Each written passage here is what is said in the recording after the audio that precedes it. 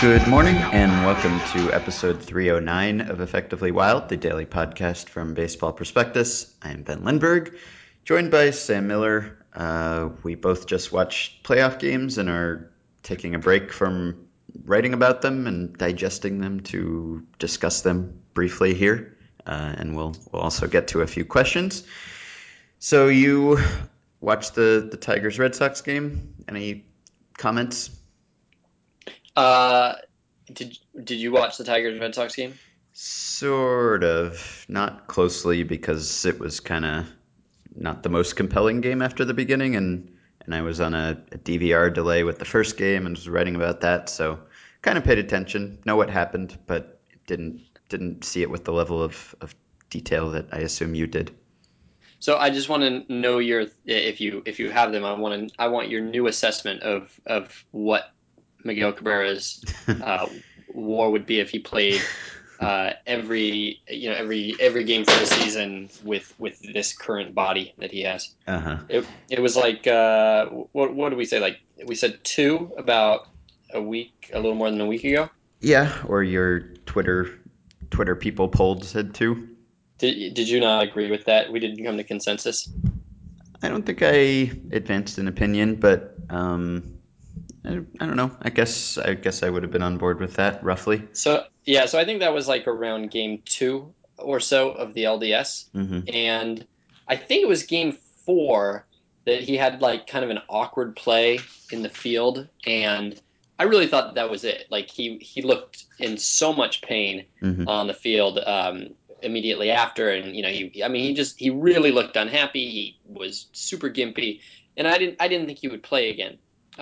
Frankly, I thought that was going to be it for him. I thought he'd be out the next inning and then he wouldn't play again this postseason.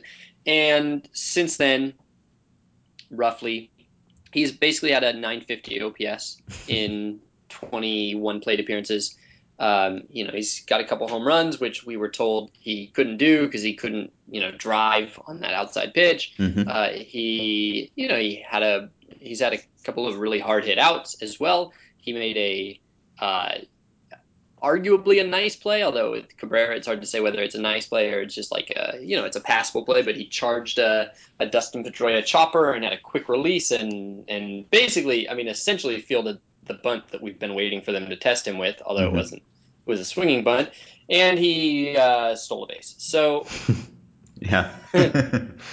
Yeah, so I would guess that he's not quite at full strength, but he certainly looks a lot better. If we said he was an average player then, um, he certainly looks closer to what he was. So what was he, 7.5 wins? So I don't know, I'll say five. yeah, that seems reasonable to me. I was going to say 4.5, but maybe that feels. I mean, there's no difference between 4.5 and five. We Yeah. said the same number. Yeah. So yeah, that's kind of weird. He just either we're both wrong, or we were Well, we were wrong. wrong, right? I mean, we've changed our minds. It's not a.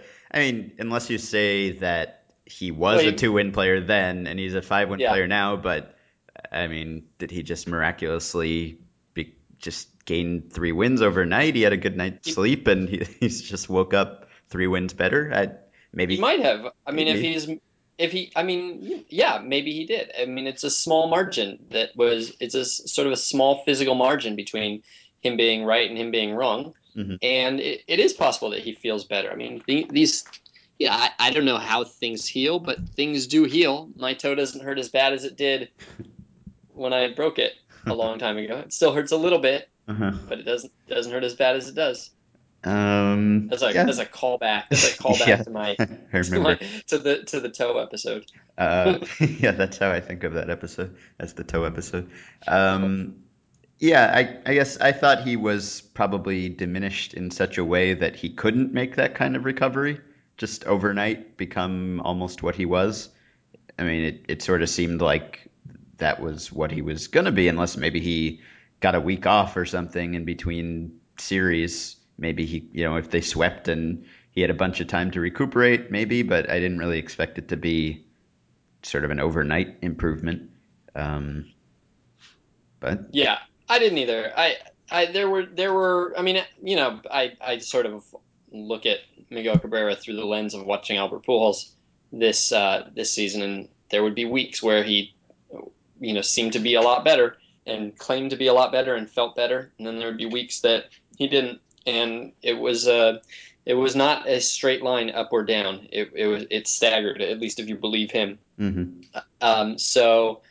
I mean, I don't know that he's healed. I mean, he could just easily go bad tomorrow. It could be the sort of thing where he, could just tweak it a little, or it could be that there's been no change and that we're imagining this, Hmm. or it could be that we're wrong and that he still is a two-win player. I mean, it's only 20 plate appearances and one ball that he charged and one example of a pitcher failing to pay attention to him.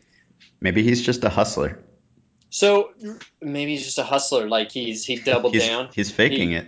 he got the Red Sox to He's triple the bet. yeah, he's trying to lull them into a false sense of security. Cabrera's a shadow of him for his former self, and Well, so this is what I was thinking when we once talked about whether hotness is real, and we talked hmm about a study that had looked at I think basketball players and found evidence that in fact, contrary to what had been sort of accepted wisdom, hot shooters actually do show some effect. They do continue to be hot, but the problem is that they change their behavior in a way that strips them of that advantage. So basically, a hot shooter will start shooting more worse percentage shots, and so he undoes the benefit that he has, and just as quickly is not hot anymore. Right? Is, hmm is that how you remember we talked about this? I think you just described it to me last time. I never actually read it, so That's right. yeah. Yeah. So I wonder whether this might be the case that the A's first and the Red Sox now have essentially adjusted to Cabrera's physical ailments, but they've done it maybe too far. I mean, they basically are throwing him the same pitch over and over, Mm. and he's able to. I mean, what they gain by pitching to his weakness, they lose by being, less unpredictable. hmm Uh, the one pitch that I think he looked bad on this tonight that I remember was, as I recall, it was a slider that was inside, which was not where he was expecting it. Partly because he hasn't seen a lot of sliders, and partly because he hasn't seen a lot inside. I might be totally misremembering this, but as I recall, he froze on it. Otherwise, though, I mean, they're basically just throwing him fastballs away, which he's not supposed to be able to hit as well. But if he knows exactly where it's going to be every time or a lot of the time and hmm is able to adjust, then he starts to get some of that edge back. And so what might be happening is simply that the game on him, the plan on him became too obvious, too predictable, and now he's sitting on it.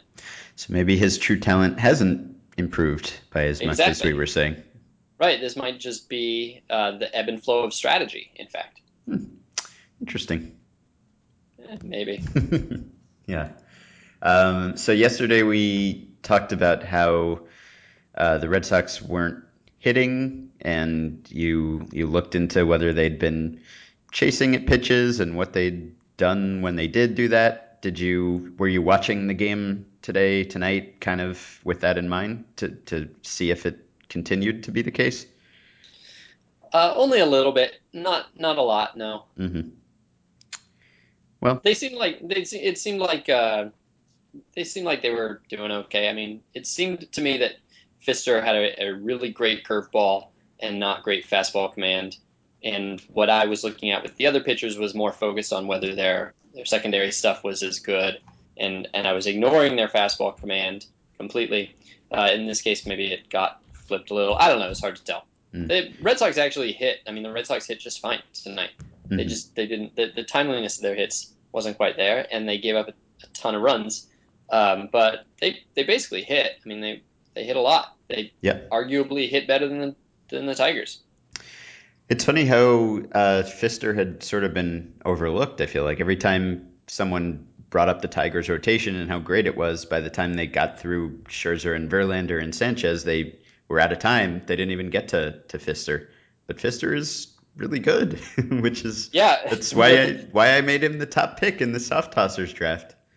Chris Singleton said sometime around the eighth inning, oh well, we expected there to be a lot of runs in this game because they're down to the bottom of their rotations and they're number four starters. But Fister had a better FIP this year than Verlander did. He was eighth in the American League, so Hmm. he's basically a stud. Hmm.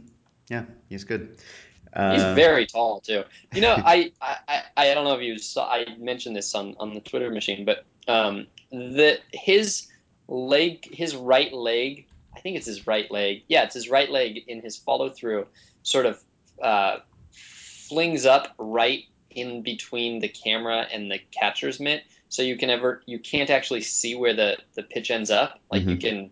you can speculate based on the trajectory, but for a lot of these pitches that were kind of like breaking balls, particularly where you're judging based on like really the last frame and where the catcher catches it, you couldn't see it. Mhm. His foot was blocking it, and it was just killing me. Like I could almost not watch. It was making me so sick to my stomach to just have the last frame basically blacked out every time. Yeah, that sounds frustrating. Mm, Anything else from that game that stands out? no, Yeah. Okay.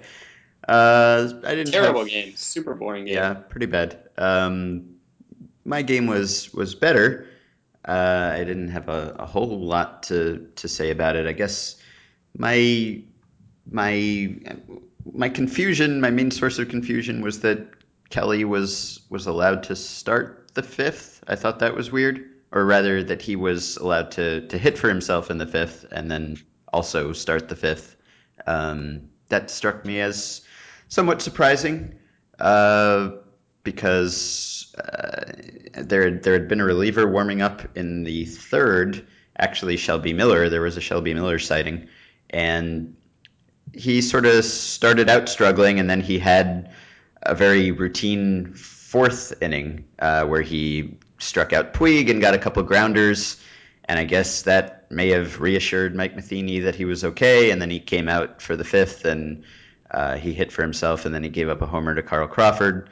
Wasn't really a decisive thing in the game, probably as it turned out, but just one of those cases where I felt like a manager stuck with a starter too long. Um, Probably because of the routine fourth. I think there's a tendency for a manager to give a guy a longer leash than he should have if maybe he just had an okay inning, even if he was struggling earlier. And if you look at kind of the data on that, there's almost no way to tell when the wheels are just gonna come off for a pitcher. Like if a, I think in the book they found that the performance in the first performance against the first nine batters of a game was predictive if you were bad. If you struggled against those first nine batters, then you were more likely than usual to continue to struggle. But if you just breeze through those first nine batters, that didn't mean that you were any more likely than usual to continue pitching well, which can be kind of deceptive because you figure, oh, a guy he's on today, he has it or whatever, but he's actually not really any more likely to continue having it. So that was one of those cases where I felt like maybe that was a mistake, but uh, probably didn't make the difference, and the Dodgers hit a lot of home runs, and that was sort of the story there. So you don't spend most of the regular season watching Mike Matheny closely, but then the postseason comes along, and for one thing, you do. You're watching every game, and you're having to write about it, so you're paying attention to these decisions he makes. But also, like every decision is kind of amplified and discussed and watched by many more people and picked at. So, do you have a sense of like what Mike Matheny as a manager is like now? Like how would you Uh, describe him if you had to? I don't really. I would say he's just sort of generic from what I've seen. Like my impression of him, just based mostly on things I read or maybe stats I looked at in his first season, was that he was maybe kind of a little too active as a manager. I think he was kind of maybe an over bunter in that first season, and uh, from what I've gathered, he kind of toned it down in the second season. Maybe just because the Cardinals kind of didn't really give him a lot of opportunities to make mistakes or do anything wrong or do anything at all, really, because they're just so solid top to bottom, and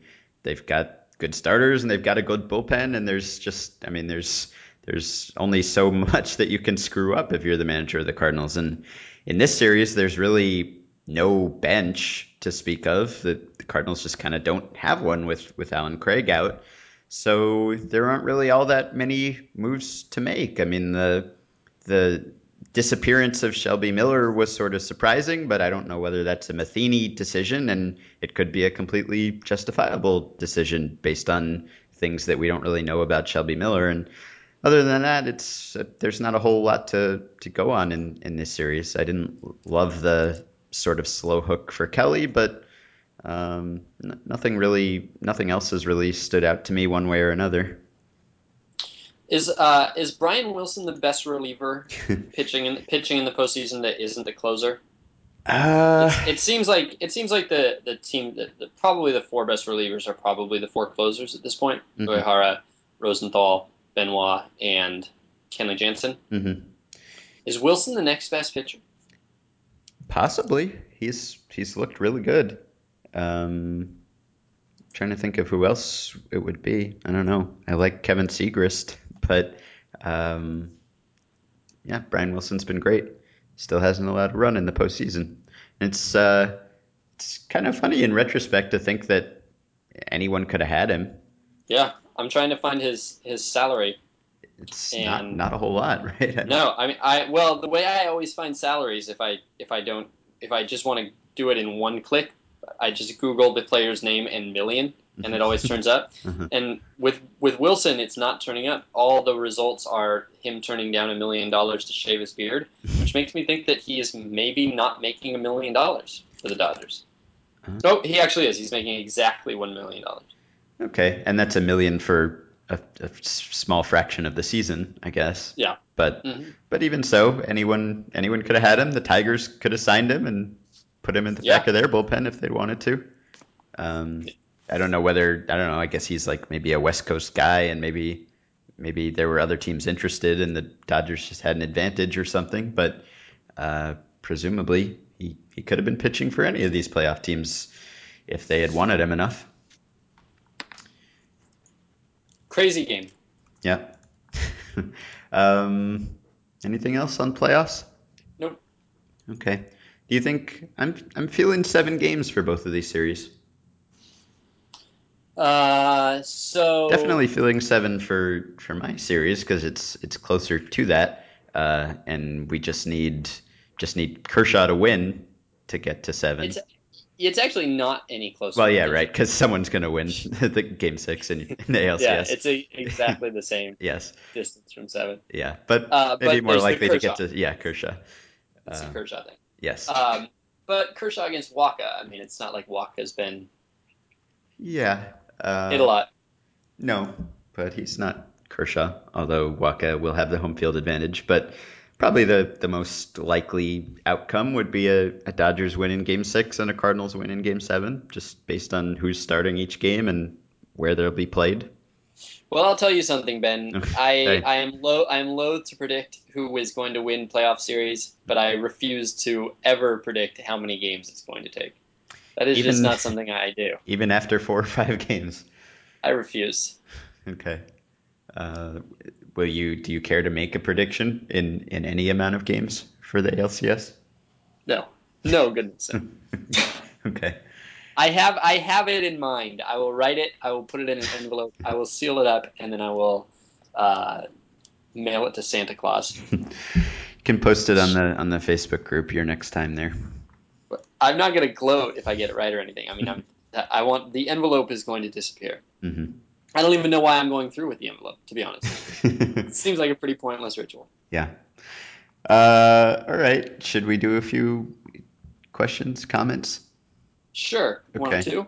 Yeah, sure. So I got another Amador update, and I figured I should pass it on. I got an email from someone, a listener who works at the AFL, at the Arizona Fall League, where Amador is playing, and where I noticed that he is listed at 215.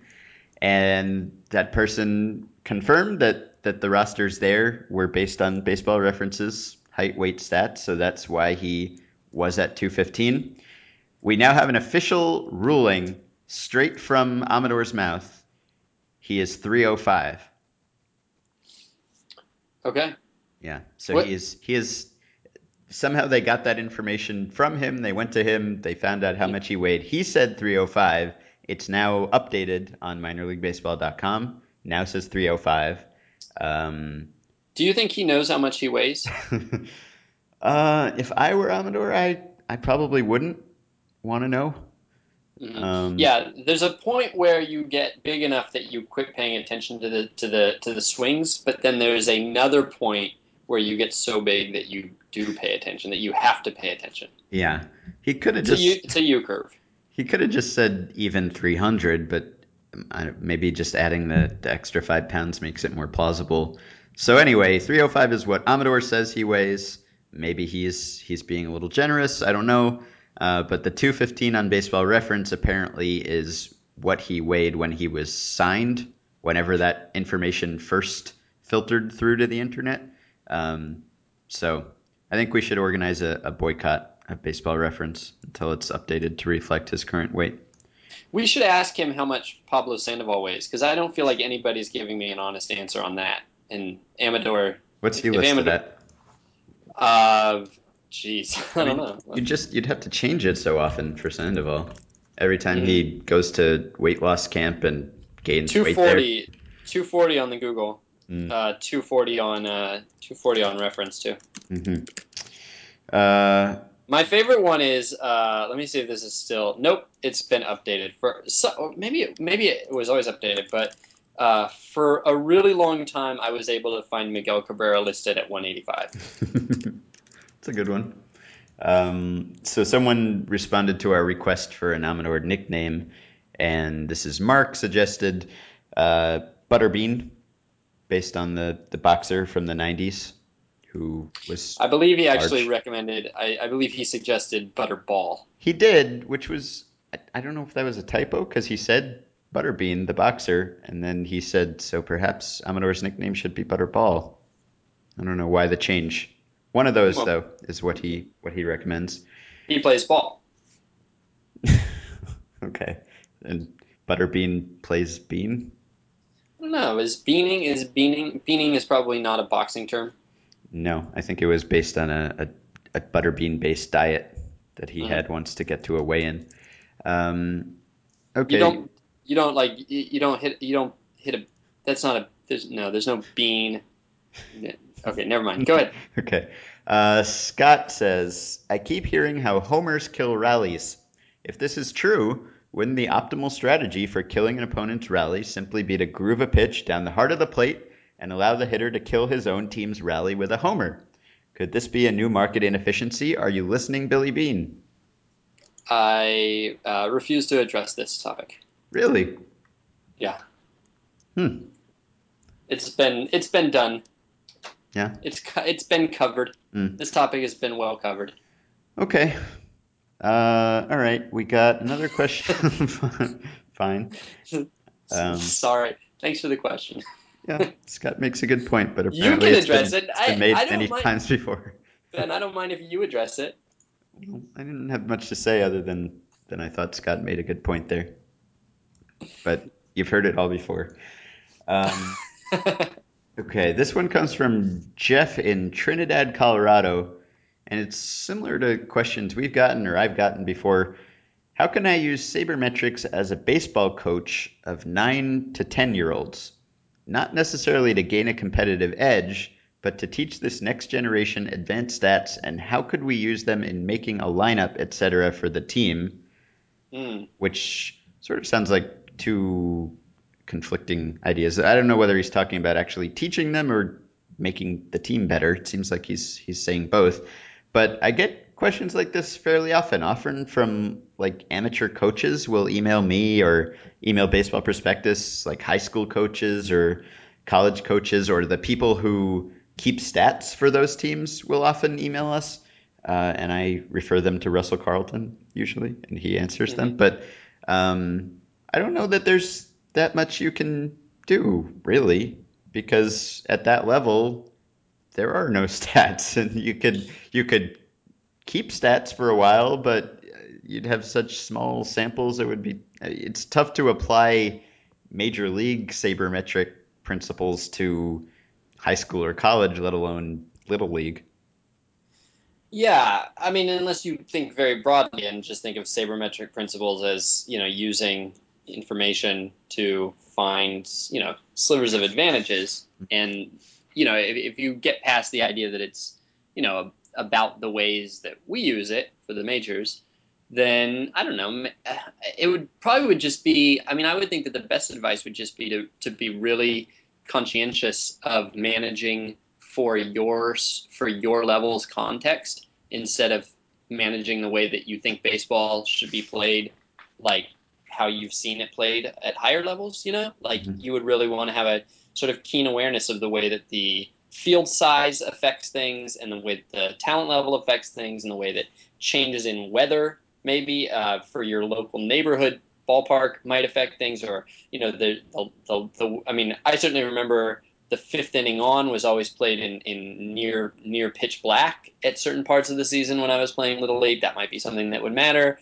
Um, but I mean, the fact that the batters maybe have never seen a left-hander pitch might be an underutilized commodity in Little League. It might be the case that you should just have like anybody who can throw left-handed should be trained to pitch at least a couple batters a game so they can be like sort of deployed strategically, something like that. Um, I don't know.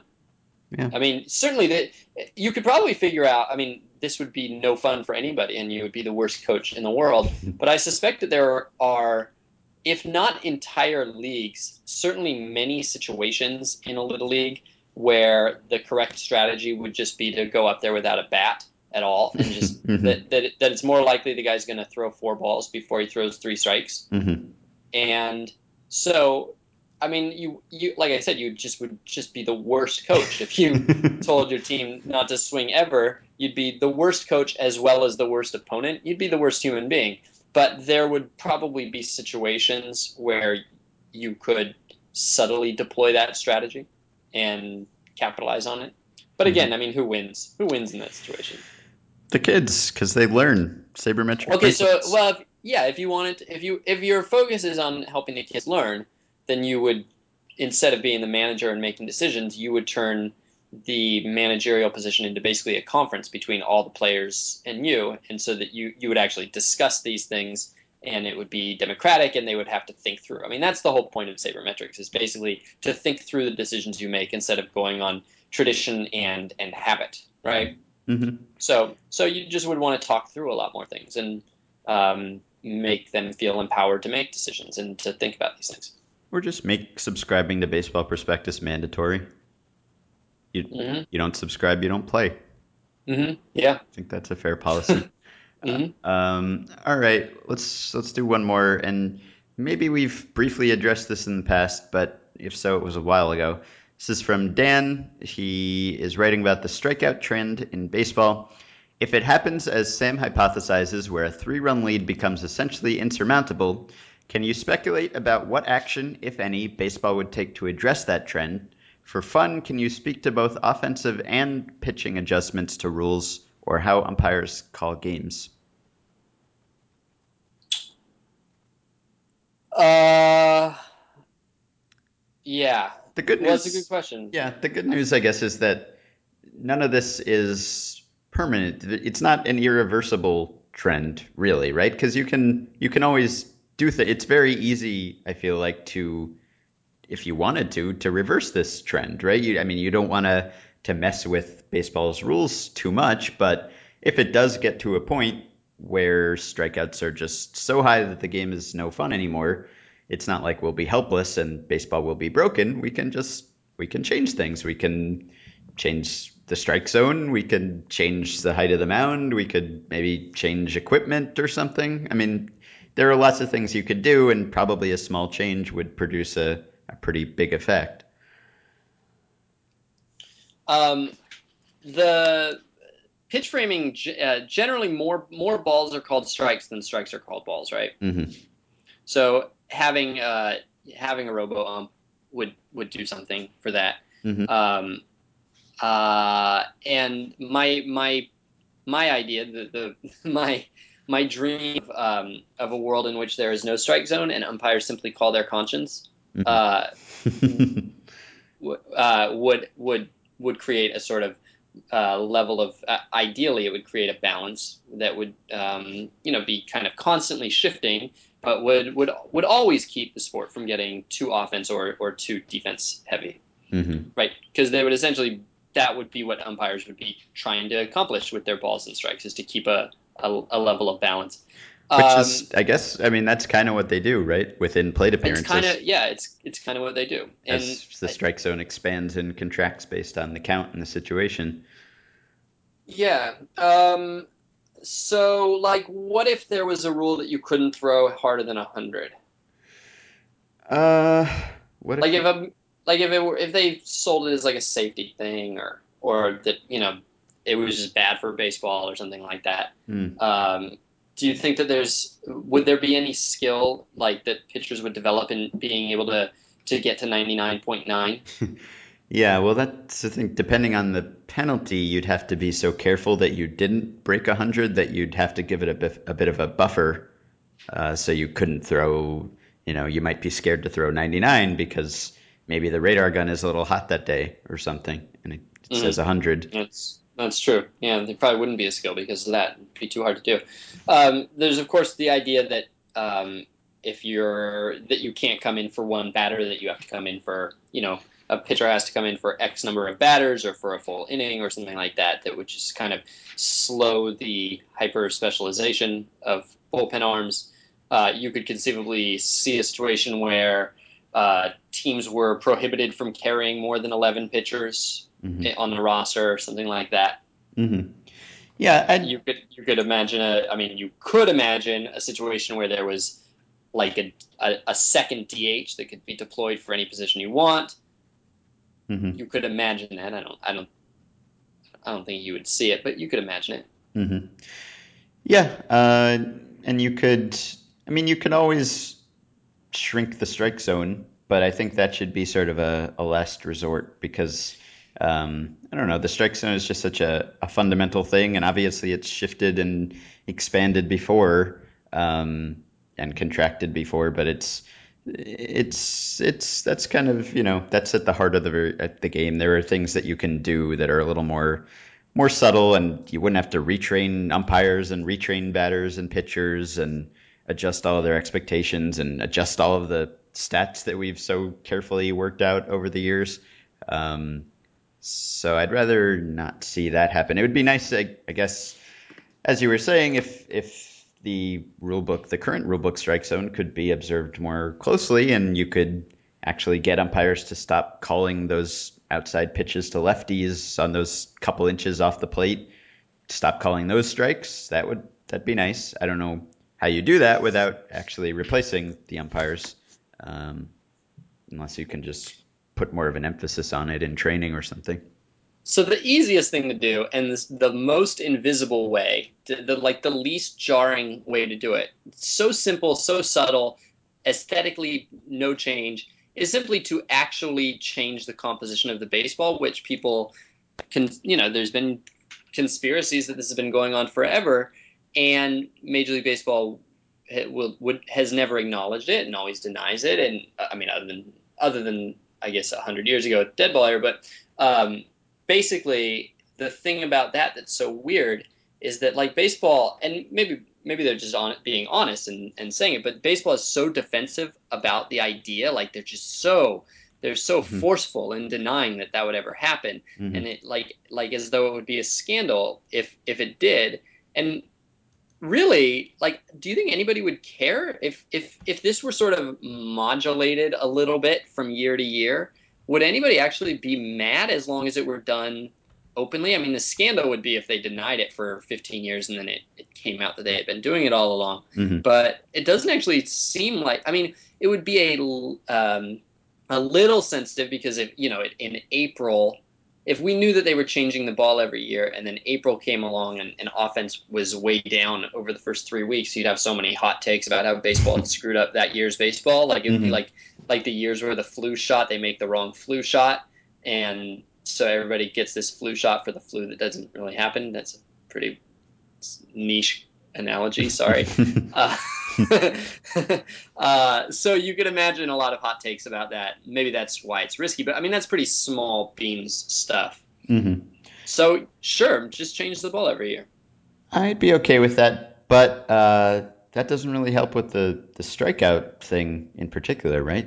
Oh, that's That true. It just doesn't help. It affects only what. helps with the offense. Yeah, that happens. I mean, that affects what happens after contact is made. But if no contact is being made, then that wouldn't make baseball much less boring. Although Yeah. it'd make comebacks easier if you make the ball travel farther, but you'd still have people swinging through pitches all the time. So um, I don't know. I don't have any sense really of what lowering the mound would do. Do you have any idea? I mean, what would happen if you lowered the mound by an inch or 2 inches or something? I have no sense of what effect size that has. I don't either. I don't have any idea. Yeah. Uh, I mean, I like the scale. I don't know what the if I don't know how far it would have to go down and how big the effect would be. mhm. No clue. Yep. But if there were some It way feels to, like it would be. It feels like it would be. I mean, I would feel bad for the pitchers. It maybe they would adjust right away. Like maybe it would take 10 pitches before it was normal, but it feels like it would be like really strange to pitch on this one size mound for your whole career, and mhm. all of a sudden like it's different. Like that feels maybe dangerous. Yeah, I was just thinking that too. Maybe people would get hurt either because they're overthrowing or something, or they're landing differently. Yeah, that's a potential problem. But I don't know. Lots of things that you could try, and that would probably work pretty well. And at some point, that might have to be discussed. But I don't think we're quite there yet. All right, we done? I'm done. Okay, so we'll be back with one more show tomorrow.